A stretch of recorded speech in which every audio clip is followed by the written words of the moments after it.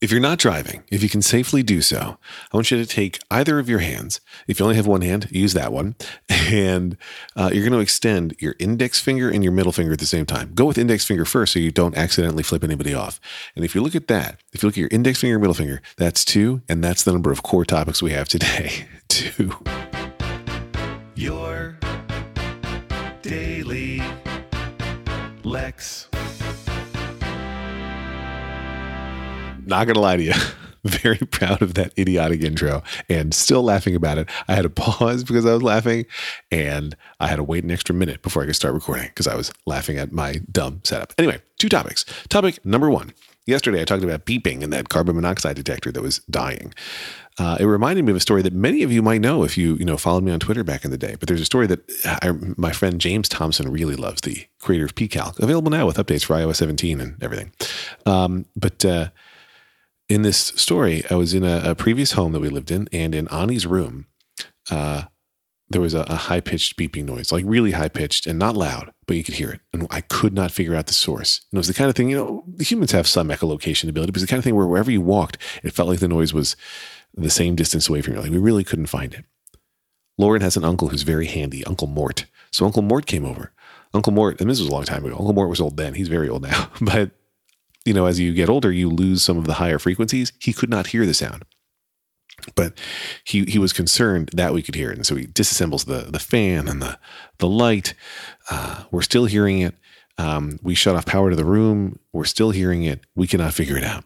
He's like, I don't like that you can still hear the sound that I, Mort, cannot hear.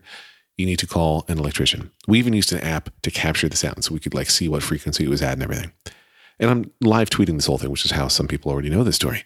And people are offering suggestions or things to look at. And it's like maddening. I posted some recordings at the time of the beep. I don't have those recordings anymore. But it was unpleasant. And it wasn't loud, but it was present. It was there. So we call electricians. And the electricians come over and they are stumped. And there's 2 of them. And they're going through the room. And they're really trying to figure it out.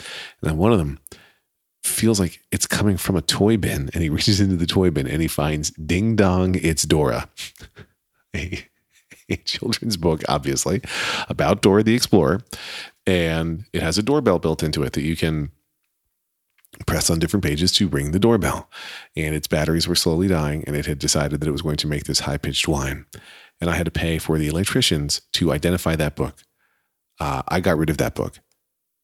There was pressure to keep that book, but I was mad at that book forever. I did not keep that book. So that's what happened.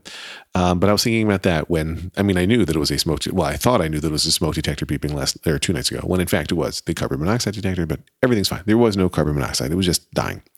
Not us, the device. Anyway, speaking of us not dying, yesterday Ani comes home from school and texts me and Lauren, like, I don't feel great. And we're like, don't feel great? How? And I was like, I just feel kind of sick. And we're like, all right, why don't you stay in your room and take a COVID test? And of course, it came back positive instantly. And that's when we spring into emergency disaster mode here at the Friedman Estate, where Ani's sequestered to the room. The air filter goes on right outside Ani's room. Everybody's got to be in rooms with closed doors. If you're out in any main area, you have to be wearing a mask. Ani really doesn't come out in the main area. All meals being delivered. We delivered meals to each. We all separated.